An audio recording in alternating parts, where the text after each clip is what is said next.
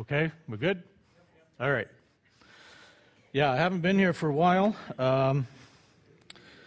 Probably been about 2 years, I think. And it's not for a lack of Mike asking me, because he's been after me hot and heavy to get me back up here. I've turned him down several times.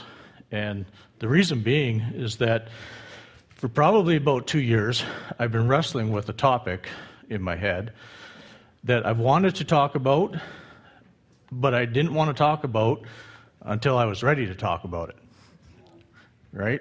And I didn't want to get myself sidetracked with other subjects until I kind of worked this all through in my head. And so what I'm talking about this morning is the topic of eschatology. And if you're not familiar with that term, it's the study of the end times. Now, I was raised in a setting that we talked a lot about eschatology. I was raised in a very charismatic evangelical setting, and we talked a lot about things like the rapture, tribulation, Armageddon. Is everybody here familiar with those terms? We're all good? So I don't have to go right back to square one? Okay. So I grew up being taught those kinds of things. And for a child to be taught those kinds of things, it was not fearful, it was terrorizing, right? Because there were many times where I'd come home to an empty house, and the first thing I would think was, I've been left behind, right?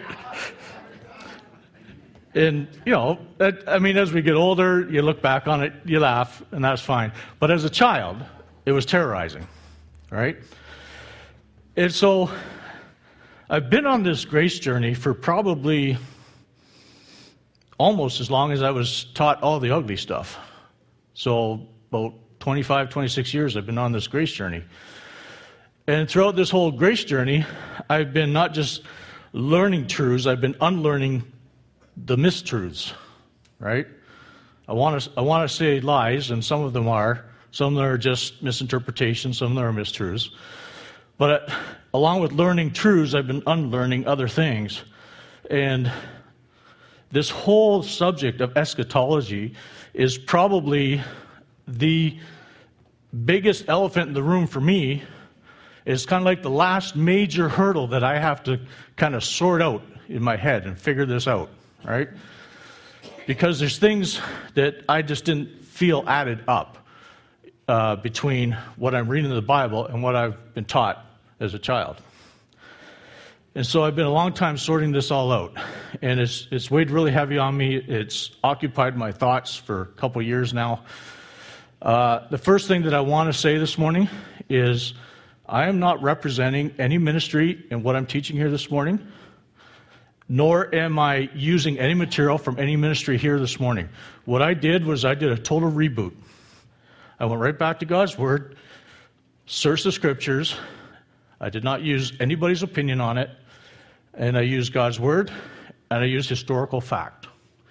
And I put them together, and believe it or not, they fit like a glove. So I want to show you that this morning of what I found.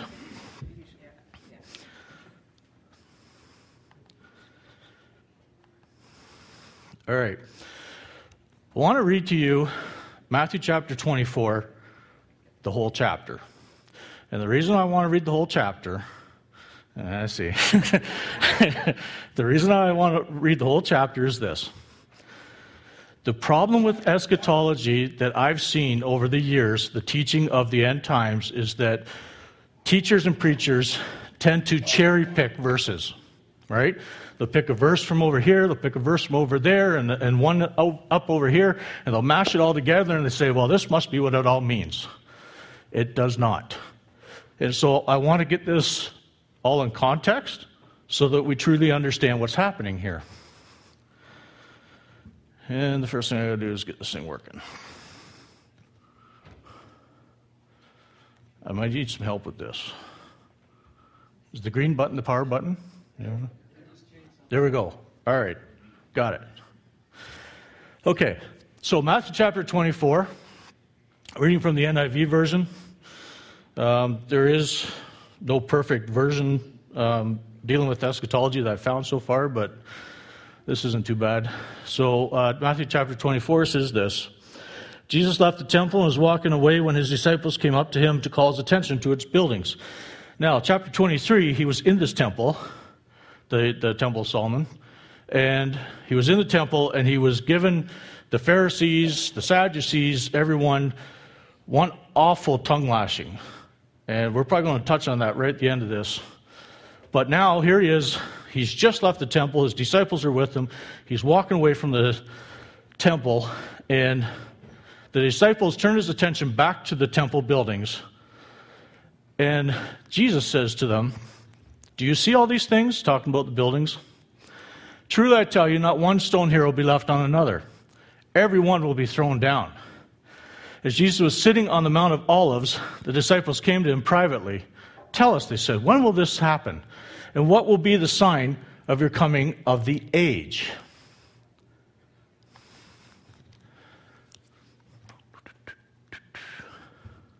Come on. Okay. So Jesus answered, "Watch out that no one deceives you. For many will come in my name, claiming I am the Messiah, and will deceive many.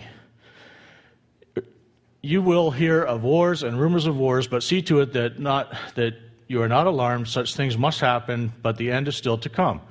Nation will rise against nation, kingdom against kingdom. There will be famines and earthquakes in various places. All these are the beginning of birth pains. Then you will be handed over to be persecuted and put to death, and you will be hated by all nations because of me." Now, who is Jesus talking to here? No. The disciples. And that is a mistake that a lot of teachers make, is that they teach that the Christians will be handed over and will be persecuted and killed. No, Jesus is talking to the disciples. And he's saying, you guys are going to be handed over and persecuted and killed. Okay? And they were. Every one of them. The only one that survived his death sentence was John. He was boiled in oil twice. That was his death sentence, and he survived the boiling twice. And so they exiled him to the island of Patmos, where he wrote the book of Revelation. But he was the only one to survive. He did get a death sentence. He was the only one to survive. All the other disciples were persecuted and killed. Okay? At the time, many will turn away from the faith and will betray and hate each other, and many false prophets will appear and deceive many people.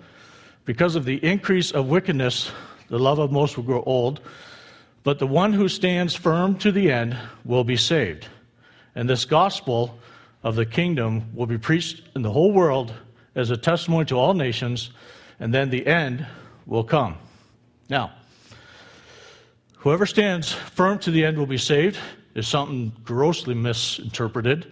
And also the other thing grossly misinterpreted is that the kingdom will be preached in the whole world as a testimony to all nations.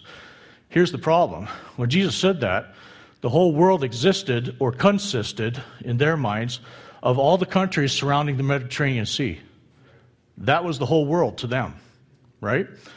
So the whole world at the time that Jesus said this consisted of basically northern Africa, right up through Europe, and including Britannia, England, and then from Spain on the west over to the Middle East, was basically the extent of the whole world in their minds. They didn't know anything beyond those borders. They didn't know there was more people in the world. And the population of the world at the time in their minds was about 300 million.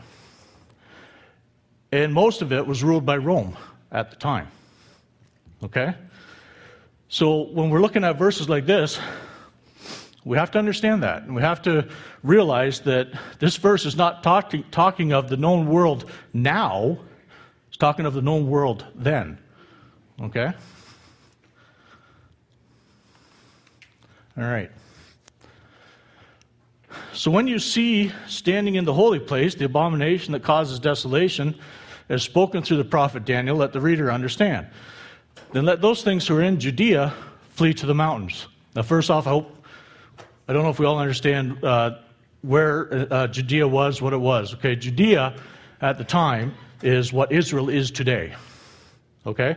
So back then in biblical times, it was not called Israel, it was called Judea. Ultimately, the Israelites were forced out of Judea. They won that country back in just not that many years ago, in the 1950s, right? And at that time, they called it Israel. Okay, back then it was Judea. So let those who are in Judea flee to the mountains. Let no one on the housetop go down to take anything out of their house. Let no one in the field go back to get their cloak. How dreadful it will be in those days for pregnant women and nursing mothers. Pray that your flight will not take place in the winter or on the Sabbath. For then there will be great distress, unequaled from the beginning of the world until now, and never to be equaled again. If those days had not been cut short, no one would survive. But for the sake of the elect, those days will be shortened. In other words, and you'll understand this as we get deeper into this, Israel will not be totally wiped off the map. The Israelis, the Jews, okay? That's basically what Jesus is saying here. I'm going to shorten those days of the war, and we're going to have some of you be able to survive this.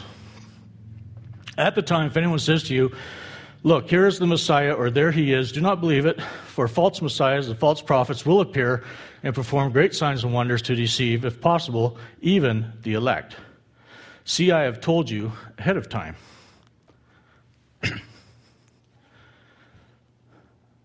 So if anyone tells you, there he is, out in the wilderness, do not go out, or here he is, in the inner rooms, do not believe. For as lightning that comes from the east is visible even in the west, so will be the coming of the Son of Man. Wherever there is a carcass, the vultures will gather. Immediately after the stress of those days, the sun will be darkened, the moon will not give its light, the stars will fall from the sky, and the heavenly bodies will be shaken. Then will appear the Son of Man in heaven, and then all the peoples of the earth will mourn when they see the Son of Man coming on the clouds of heaven and with power and great glory. This is the second coming of Christ, right?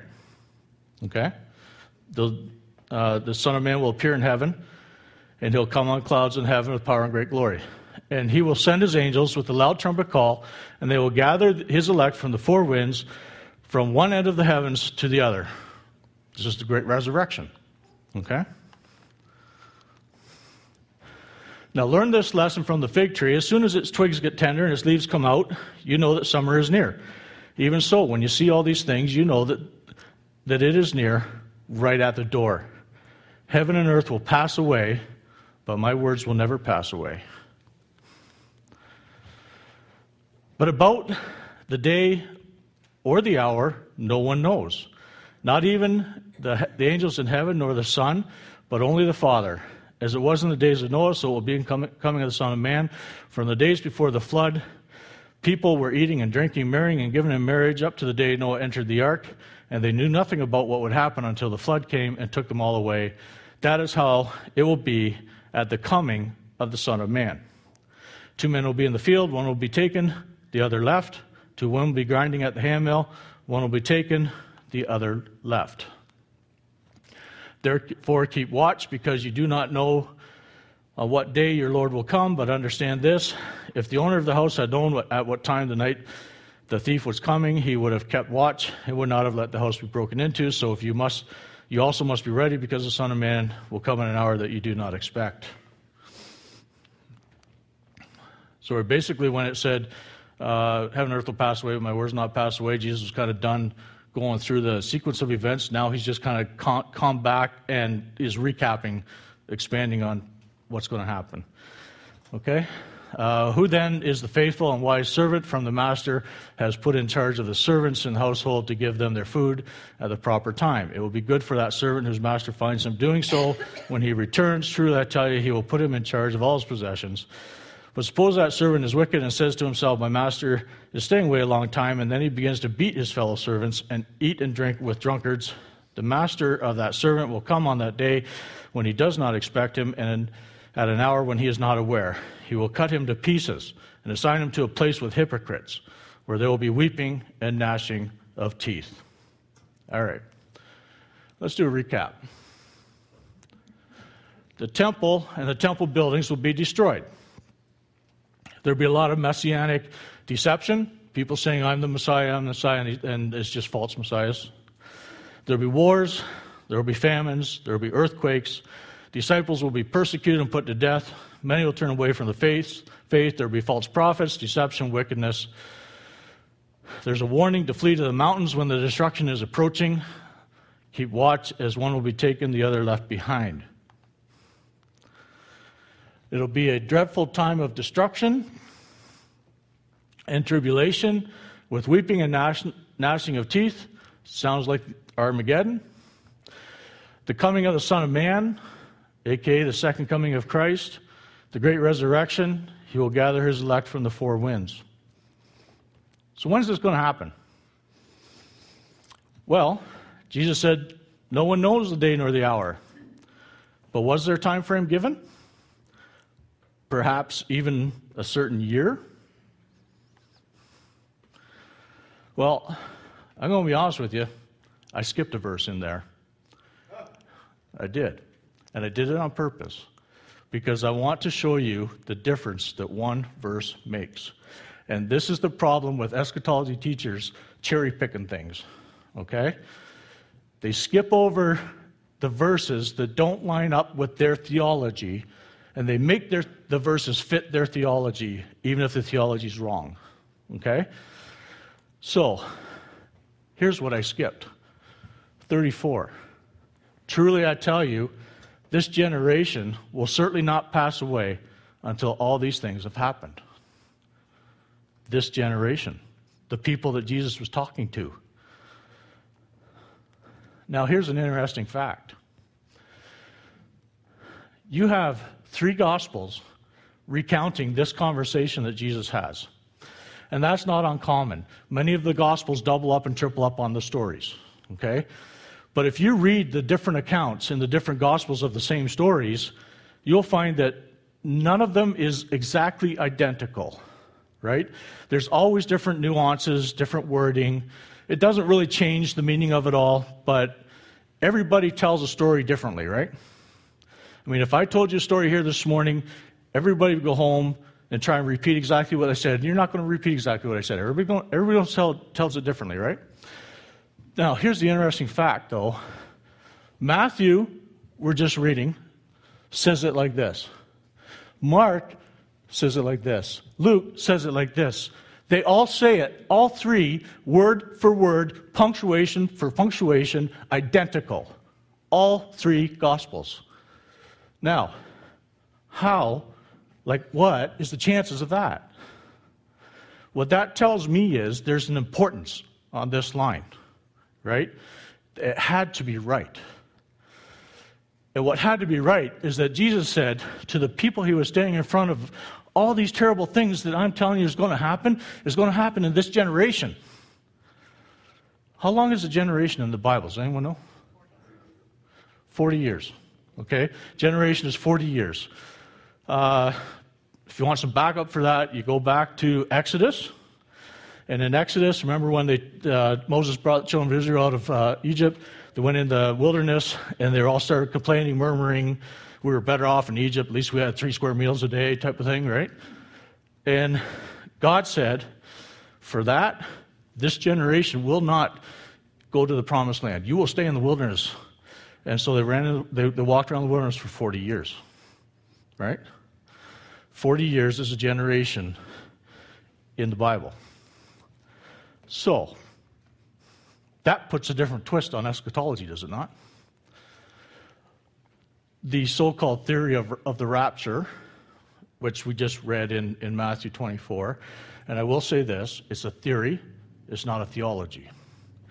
There is not enough information in the Bible to make the rapture a theology. It is a theory.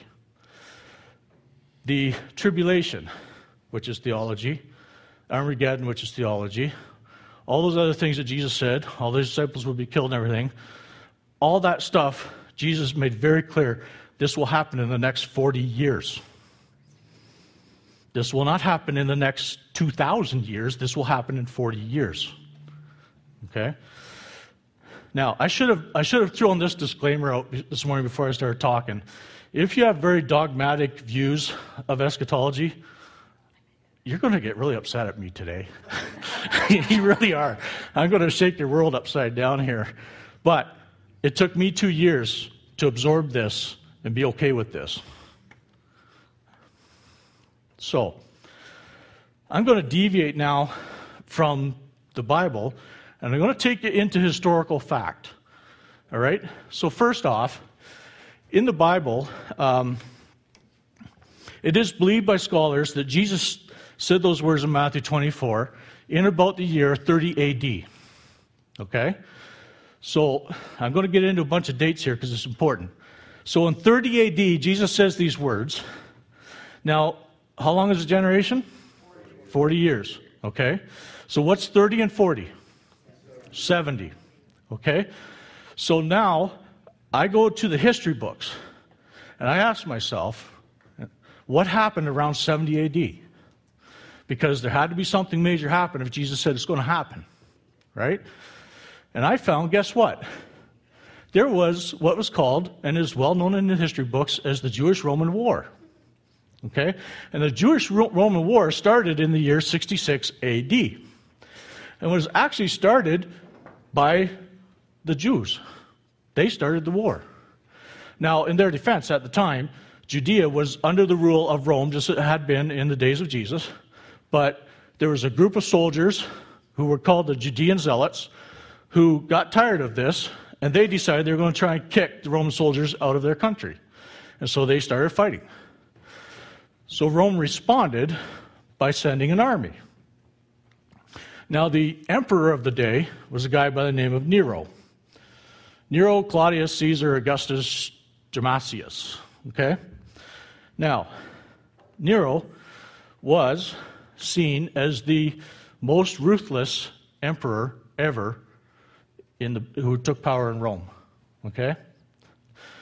Here's some history on him. He was the stepson of Claudius, who was the previous emperor. Claudius was actually his great uncle. Nero's natural father died when Nero was 3 years old. His mother eventually married Claudius, and Claudius adopted Nero. And so Nero became the stepson of Claudius, the current emperor at the time.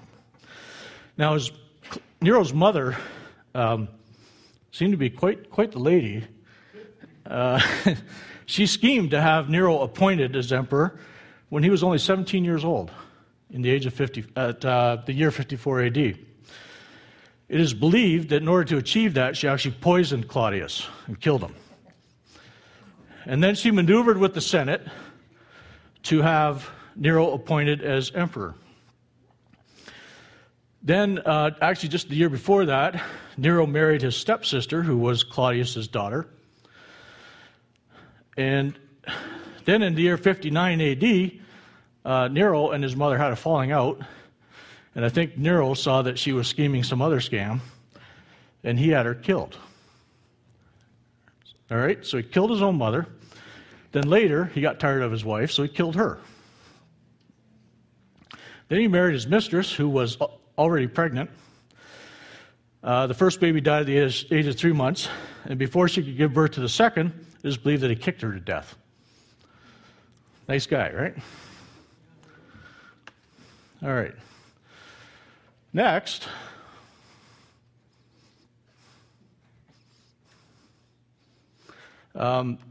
he married 2 men on separate occasions. Yes, Nero married 2 men. The first he married to take the role of his husband. And in a weird twist, Nero took the role of the bride at the wedding ceremony by wearing a bridal veil on his face. Okay? Then he married another man who he married for the purpose of playing the role of Nero's wife.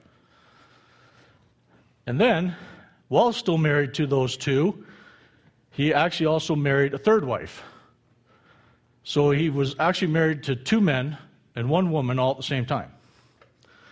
I would have found that family meeting kind of interesting. It's not really sure how that would have played out.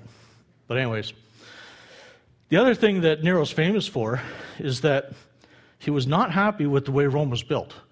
He wanted wider roads, he wanted nicer houses, and instead of going through the proper processes of buying up properties and tearing them down and rebuilding, he actually just took a torch to it all and burned half of Rome down so that he could rebuild it himself.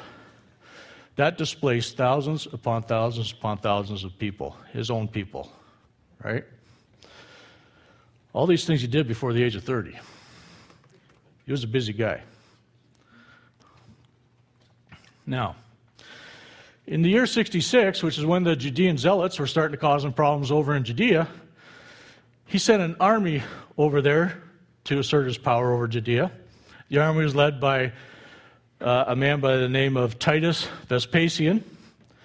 He landed his army in northern Judea, which is basically up by the area called Galilee, the area where Jesus was raised.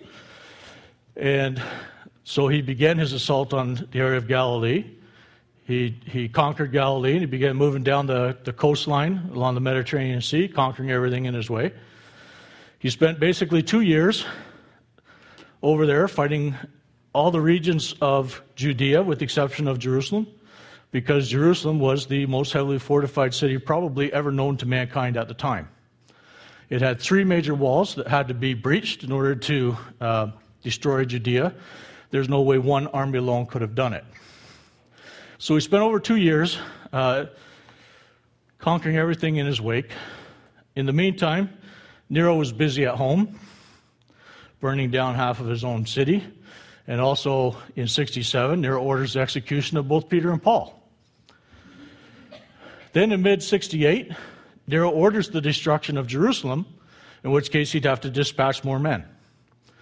Before the men could be dispatched, the Senate got together and they said, you're burning down our city, you're causing all kinds of crazy things happening here to the Romans, not just our enemies, but to the Romans.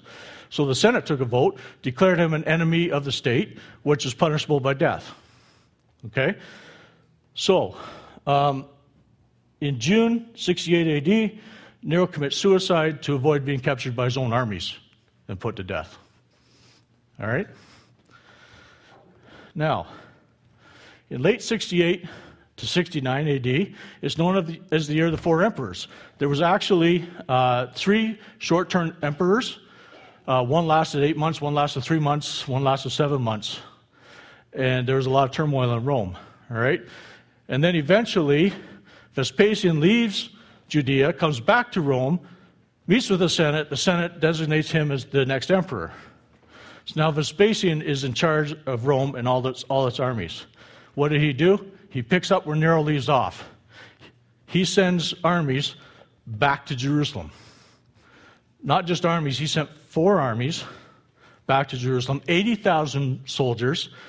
3 of the armies camps out on outside the western gate of Jerusalem. 1 army camps out on the eastern side of Jerusalem. The western side was kind of like the main entrance, then the eastern side was kind of like the back door. And then there's a bunch of other gates in between. They set up outposts all around those gates. And they put Jerusalem under siege. Now, I'm going to start kind of throwing some of this eschatology in there as we go. All right? So now we're starting to look at this bit called that Jesus said, one's taken, the other's left behind. What makes sense to me is this. Jesus warned that this was going to happen in Matthew 24. He said this is coming. Destruction of Jerusalem is coming. The temples are going to be destroyed. Everything's going to be destroyed. When that happens, Jesus said, run for the hills. Now, the propensity back then is going to be for people to run for Jerusalem, because Jerusalem was heavily fortified, right?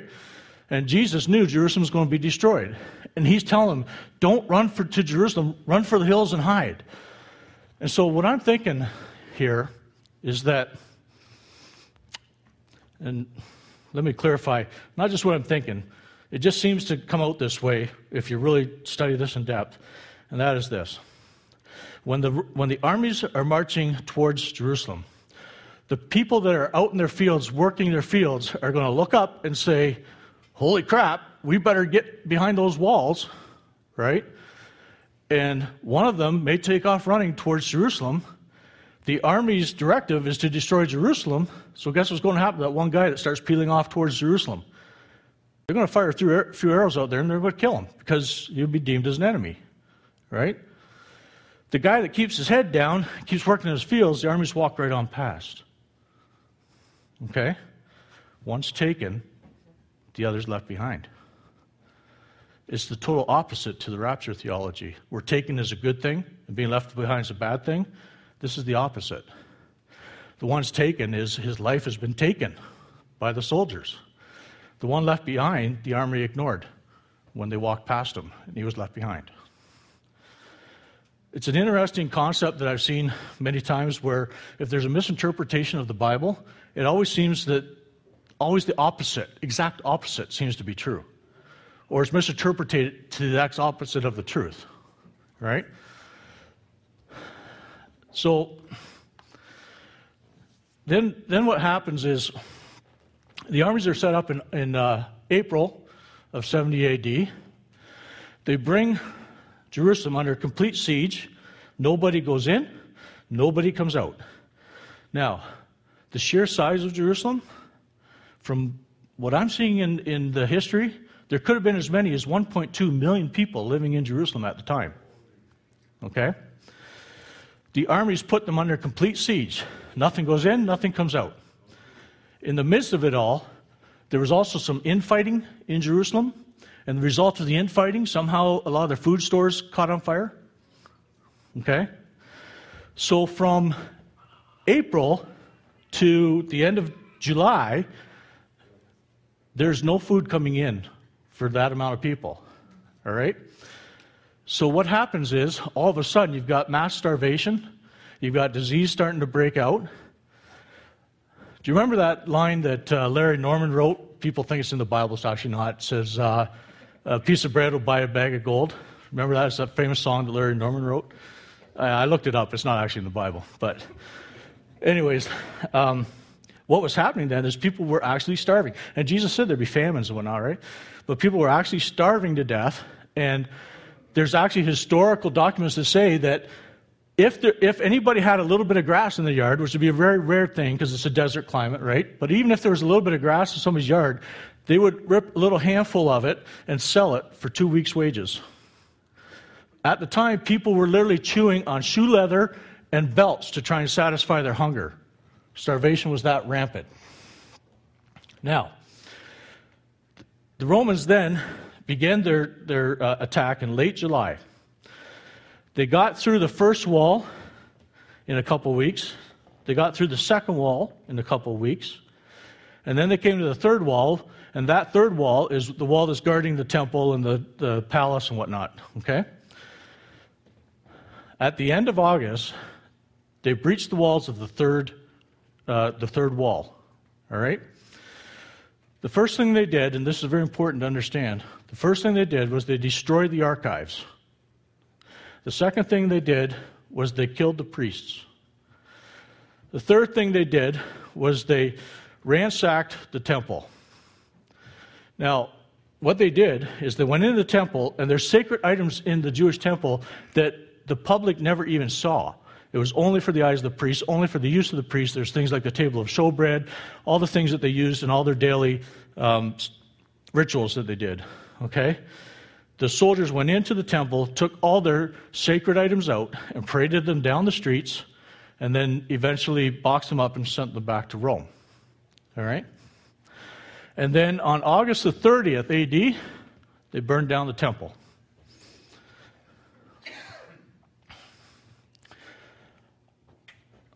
Victory was declared on September 8th, 70 AD. Once victory was declared, the Romans went around and gathered up all the survivors. There was 97,000 survivors living in Jerusalem that survived the war. And of those 97,000, they separated the able-bodied men, sent them back to Rome to face the gladiators. The rest, which would be mostly women and children, they sold into slavery. Now, the death toll. I should back up. Let me back up. The temple. Remember I said they burned the temple down? And you remember that Jesus said not one stone will be left on another? The reason for that was that the Jews had literally painted the interior walls with pure gold. Okay? And so when the Romans burnt it down, after it cooled off, the Romans went in there and they literally picked up every stone that had been used in the walls of the temple and scraped the gold off it. All right? And they salvaged every little ounce of gold that they can get out of the temple, and they boxed it up and shipped it back to Rome, and it is believed that that gold was used to finance the building of the Roman Colosseum that still stands today. At the time that Roman Colosseum didn't exist, it was built shortly after this. So there were other smaller Colosseums at the time where the gladiators operated out of, which is why the Jewish men were sent back to face the gladiators. But they believe the gold was used to build the great Colosseum that's there now. The death toll. The historian Flavius Josephus, I can't believe I got that out. That's pretty good, eh? I won't do it again. Josephus, who himself was a Jew, but he defected and went over on the Roman side, and he wrote a lot of the history during this time. Josephus calculated the death toll at 1.1 million people from Jerusalem. Now, I've read other accounts. There's other historians that say, no, that's not accurate, but they would not come up with another alternative number. I did find one other historian who claims that 600,000 fell by the sword, but that there were hundreds of thousands of others that died through starvation and disease. So at the end of the day, the two historians are probably still coming up with about the same number. Okay? Now, here's the question.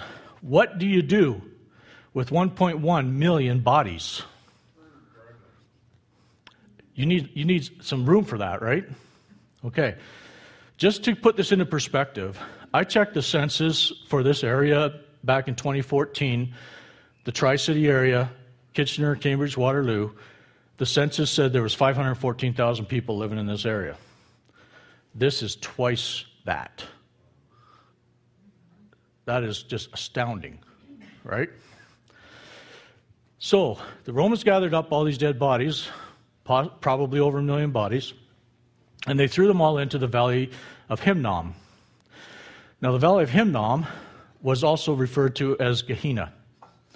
Gehenna was the city landfill for Jerusalem. What they did is they always gathered up the garbage, they took it out to Gehenna, and they lit it on fire and burnt it all. So now we have the Jews gathering up all the dead bodies, and they say, well, city landfill's over there, let's just throw them all over there and burn them. So they hauled over 1 million bodies, tossed them into Gehenna, and burnt them all. Now, Gehenna is defined as the destination of the wicked. This is something that's been misunderstood for many, many years, especially in North America. Gehenna is not hell. Gehenna is Gehenna. It's a landfill. Okay? It's a landfill. And we're going to look a little bit more at that in a few minutes here. So once they got Jerusalem all cleaned up, the Romans continued their battles throughout the rest of Judea, culminating at Masada, which was their last stronghold, in the year 73 AD. Defeating Masada was a feat in itself. It was a mountaintop stronghold. If you've ever seen a documentary on it, it's quite interesting. The Romans actually had to build a big ramp of a road going up to get their battering rams up there because it was only accessible by a little walking path. So in late 73 AD, the Romans got their battering rams up there, broke through the wall of Masada only to find that everyone had committed suicide rather than being captured by the Romans. So at the end of 73 AD, the war was declared to be over, and the Roman soldiers packed up and went home. Now, how many years is that? 7. How many years is the tribulation? 7. Well, this is starting to sound interesting, isn't it? All right. Now, let's get into the eschatology side of things. I don't profess to be an expert in Revelation, I don't profess to understand the half of it. And I'm going to be honest with you. If anybody stands in front of you and says they understand all of Revelation, they're full of it. Honestly, they are. Okay? Because here's the problem with Revelation. There's a certain amount that fits our spiritual or our physical world, but the majority of it is just swimming in spirit world imagery, which none of us can really understand because we don't live in the spirit world, we live in the physical world, right? So there's a lot of the spirit world imagery. But here's what I picked out of this. The beast, whose number is 666, initiates the tribulation. Well, who is the beast? I went to great lengths to describe to you Nero's character for a reason. Do you know that Nero had a nickname? Do you know that he was so ruthless, even his own people called him the Beast? Nero was called the Beast. Do you know that if you do the numeric calculation of Nero's full name, it adds up to guess what? 666. But here's another interesting fact that I came across just a couple weeks ago. Do you know that the 666 number was only in the Greek Bible, but in the Latin Bible it was different? The Latin Bible said the number would be 616. And do you know that if you spell Nero's full name in Latin, guess what it adds up to? 616. What's the chances of that? Yeah, it gave me goosebumps. I'm like, holy crap. So here's the thing. If you start dissecting the whole story about the beast in Revelation, you'll find that the beast comes in, begins the tribulation, but partway through, the beast dies. Yeah, something they never really told us when they were teaching us all this stuff back when I was younger. The beast died partway through the tribulation. Then a second beast comes, and the Bible says the second beast is lesser than the first beast, but he honors the first beast. So what happens here? Nero starts the tribulation, dies partway through. Vespasian comes in, who served under Nero. He was one of Nero's generals. He becomes emperor, and he picks up where Nero left off, therefore honoring the first one by finishing his work for him. Right? Got goosebumps yet? Okay. Now, here's where it gets even more interesting. Remember how we said that John wrote Revelation, right? Now, John wrote Revelation from the island of Patmos, where he was exiled for surviving his death sentence, in the year, most likely, 66 A.D. It's possible he could have written it in 68 or somewhere in between. But what was happening during that time? The war. Okay? Now, did John recognize that this was actually happening when he wrote Revelation? Well, I came across a couple interesting verses. In his opening statement, verse 9 of chapter 1, he says, I, John, both your brother and companion in the tribulation. Now, if the tribulation still has to happen yet, if we're going to see the tribulation in our lifetime, how is John my brother and companion in it? John's been dead 2,000 years, right? So John says, I'm your brother and your companion in the tribulation. Which, by the way, tribulation is a bad interpretation of that word. It's actually the better interpretation of that word is sufferings. The word that they use in Greek actually translates better to sufferings. Okay? So then later in that same chapter, 10 verses later, Jesus is talking to John, and he's telling him to write down all these things I'm showing you. Right? Jesus gave John this vision. He says, write them all down.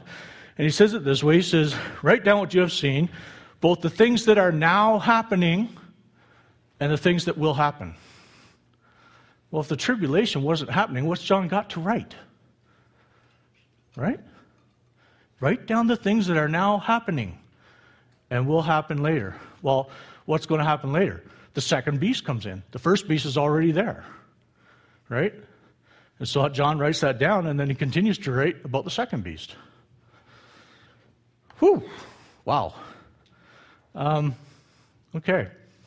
So what were the end times about? Now, yes, I use that in a past tense. I don't know if you picked up on my sermon title, said eschatology, past, present, or future. Everybody says eschatology is future, right? What were the end times all about? Well, it does not mean a time precluding the end of the world. It was about bringing a final end to the old covenant. That's what the end times were about. So what happened is, God made a covenant with Abraham many years before this, about, something like 1,500 years before this, right? He made a covenant with Abraham and Abraham's descendants. The only way to break a covenant is one of the people that made a covenant has to die. All right? And since the covenant was made between Abraham and his descendants, that means when Abraham died, the covenant survived him because it went on to his descendants. So that meant, in order for it to be broken, God has to die. Now, here's a real interesting fact. If you do an in-depth study of the Old Testament, you will find that there are many names assigned to God throughout the Old Testament, okay? But one of those names is Lord with a capital L, all right? Scholars agree, and I agree, and I think this is awesome. Whenever the Old Testament referred to Lord, capital L, it was actually talking about Jesus himself. Yes, Jesus was in the Old Testament, okay? When you read the account of the creation of the Old Covenant between God and Abraham, the word for God that was used in that whole story was Lord, capital L. Okay? That means that Jesus made the covenant with Abraham. So that meant when Jesus came back and died on the cross, the old covenant died with him. All right? Now, Jesus basically had two objectives when he came. He came to fulfill the covenant. He said that many times. Fulfill means bring it to its end. All right? And he also came to bring us life, which is something the old covenant couldn't do. Okay? So, Jesus' death on the cross brought a legal end to the old covenant, but then Jesus in chapter 24 tells them, I'm going to give you 40 years to figure this out, a generation. Okay? The old covenant's dead with me, but I'm going to give you 40 years to figure it out and change the way you think. Okay? At the end of the 40 years, I'm going to wipe it off the map. We're going to do away with it. Now, how did Jesus do away with it? Well, through the Jewish-Roman War, he did away with it, but specifically, the priests were killed, so there's no one there to perform the rituals. Okay? But, remember I said, keep this in mind. This is important. The Romans destroyed the archives. The archives were the only way to support new designation of new priests, because the priest had to be a direct descendant of the first high priest, Aaron. And without a written archive, a family tree, so to speak, without that to reference, nobody could prove who was eligible to be another high priest. And so the priesthood died on the day that the Romans destroyed the archives. There is no more priesthood since then. Okay? That is why to this very day, there is no such thing as a Jewish priest. Only Jewish rabbis. Okay? Rabbis are not priests. Rabbis are teachers. Okay? If in the Bible it says, Jesus differentiates between Sadducees and Pharisees. The Pharisees were the rabbis. The Sadducees were the priests. The Sadducees, aka the priests, were completely wiped away and will never, ever be able to resurrect the priesthood again because the archives are gone. Okay? That is how Jesus brought a final end to the old covenant. And it actually boggles my mind in one way, but another way it doesn't, because when Jesus died on the cross, what happened at the temple? Can anyone tell me? The veil was ripped in half, right? Which meant that the Holy of Holies was basically destroyed. Okay? Now, I'm going to pass over that for a minute. I'll get back to that. So are the end times over? Yes, the end times are over. Which is hard for me to accept, because it was pounded in my head day after day after day. We're in the end times. We're in the end times. No, we're not. The end times are over. The end times ended in 70 AD. In fact, if you want to put a date to it, I say the end times were ended on August 30th, 70 AD, when the archives and the temple were destroyed. That was the end of the end times. Now, if you want to argue with me and say, well, 73 AD was the end of the war, so maybe that was it, I'm okay with that. If you want to massage the dates a little bit in there, whatever, I'm okay with that. But the reality is, the end times were over at this period in history. Okay? We are not in the end times. What are we in? The Bible mentions the ages to come. Right? We're in the ages to come. We are not in the end times. The old covenant is dead and gone. Okay, but Jesus said, well, heaven and earth is going to pass away. And then there's other parts of, like Revelation, where it says, he's going to create a new heaven and a new earth. Right? What about that? Is this a new heaven and a new earth that we're in now? No, but that's not what it meant. And this is where understanding the language of the day comes into effect, and the nuances of how they spoke and everything. We need to know those things to understand what some of these things mean. So Jesus said, heaven and earth will pass away. Now, did heaven and earth pass away? Yes, it did, actually. Is there new heaven and earth? Yes, there is. And you're like, well, what are you talking about? Here's what it meant, okay? To the Jews, first off, they believed that God could not exist outside of heaven. They believed that God had to be in heaven to exist. So when God gave them the plans to build the temple, he put this room called the Holy of Holies, separated by this huge veil. And that was the place on earth where God could reside. Okay? So the Jews referred to the Holy of Holies as heaven. They also referred to the rest of the temple as earth. Okay? So Jesus starts off in chapter 24. He says, these temples will be destroyed. And later he says, heaven and earth is going to pass away. He was talking about the temple. Heaven, the Holy of Holies, and the rest of the temple, earth, will pass away. They'll be destroyed. Okay? That's really getting interesting now, isn't it? So, what about the new heaven and earth? Matthew chapter 21, Jesus said, the kingdom of heaven will be taken away from the Jews. Because remember, back in the Old Testament, if you wanted an encounter with God, you had to go through the Jews. It was basically the way that God's word is written. I don't believe it was quite like that, but it's the way that God's word is written. But if you wanted an encounter with God, you had to go through the Jews. They owned the kingdom of God. All right? Jesus said in Matthew 21, that will be taken away from them, and it's going to be given to another nation. Well, did that happen, and who was it given to? Yes, I believe it happened in 70 AD.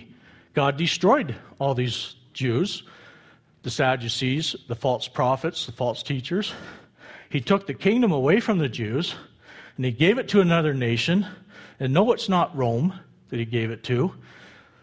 Scholars believe he gave it to a spiritual nation, led by none other than himself. That is why the second coming. At the end of the 40 years, Jesus came back to earth, not in physical form, but in the spirit form, spirit world, with a spiritual nation that's handed the kingdom of God.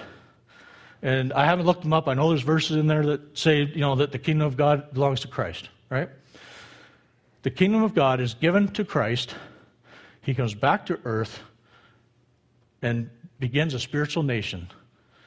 The new heaven and earth, remember, in the Jews' mind, God cannot occupy anything outside of heaven. Well, where does God live now? In us. Paul said we are the temple of the Holy Spirit, right? So heaven is now living in us, and we are the dust of the earth. Heaven and earth is in us. We are the new temple. Wow. Wow. All right. Sorry, I need a breath. Woo. What about the wars, the earthquakes, the stars falling from the skies? Well, obviously there's all kinds of wars right then. Rome was conquering everything in sight. There was wars everywhere. Lots of resistance to Rome. They'd conquer a country, and then the country would come back and try to counterattack and everything, and wars going on constantly. That's a no-brainer. Earthquakes.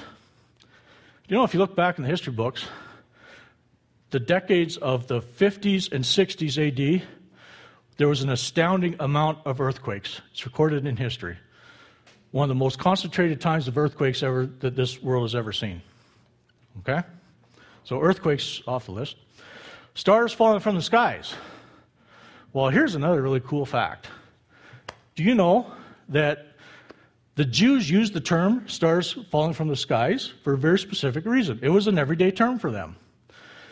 The very important people of their day, the religious leaders, their top-end politicians, all the really important people, they referred to as the stars of the skies. That's what they called them. They're the stars of the sky. And they had a very specific reason and definition for using the term falling from the stars falling from the skies. It actually meant something very specific to them. It meant this, that those stars of the sky that they refer to, all their important people in their communities, falling from the sky meant that they would fall from their place into hypocrisy, and not just a basic normal hypocrisy, but an hypocrisy that's described as they know the truth, but they choose to live a different way. All right? Now, why did the practice of the Old Covenant not stop when Jesus died? Because the religious leaders of the day chose to ignore what Jesus was telling them, and by this statement, I would have to say that deep down in their hearts, they knew he was right, they knew he was telling the truth, but they chose to ignore it, and instead chose to continue living the hypocritic life of the Old Covenant ways. The stars fell from the skies. Cool. All right. So, one last thing. What was Jesus doing in the temple in Matthew chapter 23? Remember, I opened and I said, oh yeah, back in the previous chapter, there was some stuff going on here too. Well, Jesus was giving the religious leaders of the day a real stern tongue lashing, and he says this, "Woe to you, teachers of the law and Pharisees, you hypocrites, you snakes, you brood vipers, how will you escape being condemned to hell?" Now that's a very poor interpretation. I'm sorry I used it. I was having a hard time finding an interpretation that used the proper wording without giving you something like Young's literal translation. Because Young's literal translation, which is an identical word for word translation of the Greek, doesn't say being condemned to hell, it says the judgment of Gehenna. How will you avoid the judgment of Gehenna? Okay?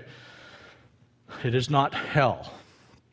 The judgment of Gehenna was the fact that Jesus gave them 40 years to straighten things out, and at the end of it, the judgment of Gehenna.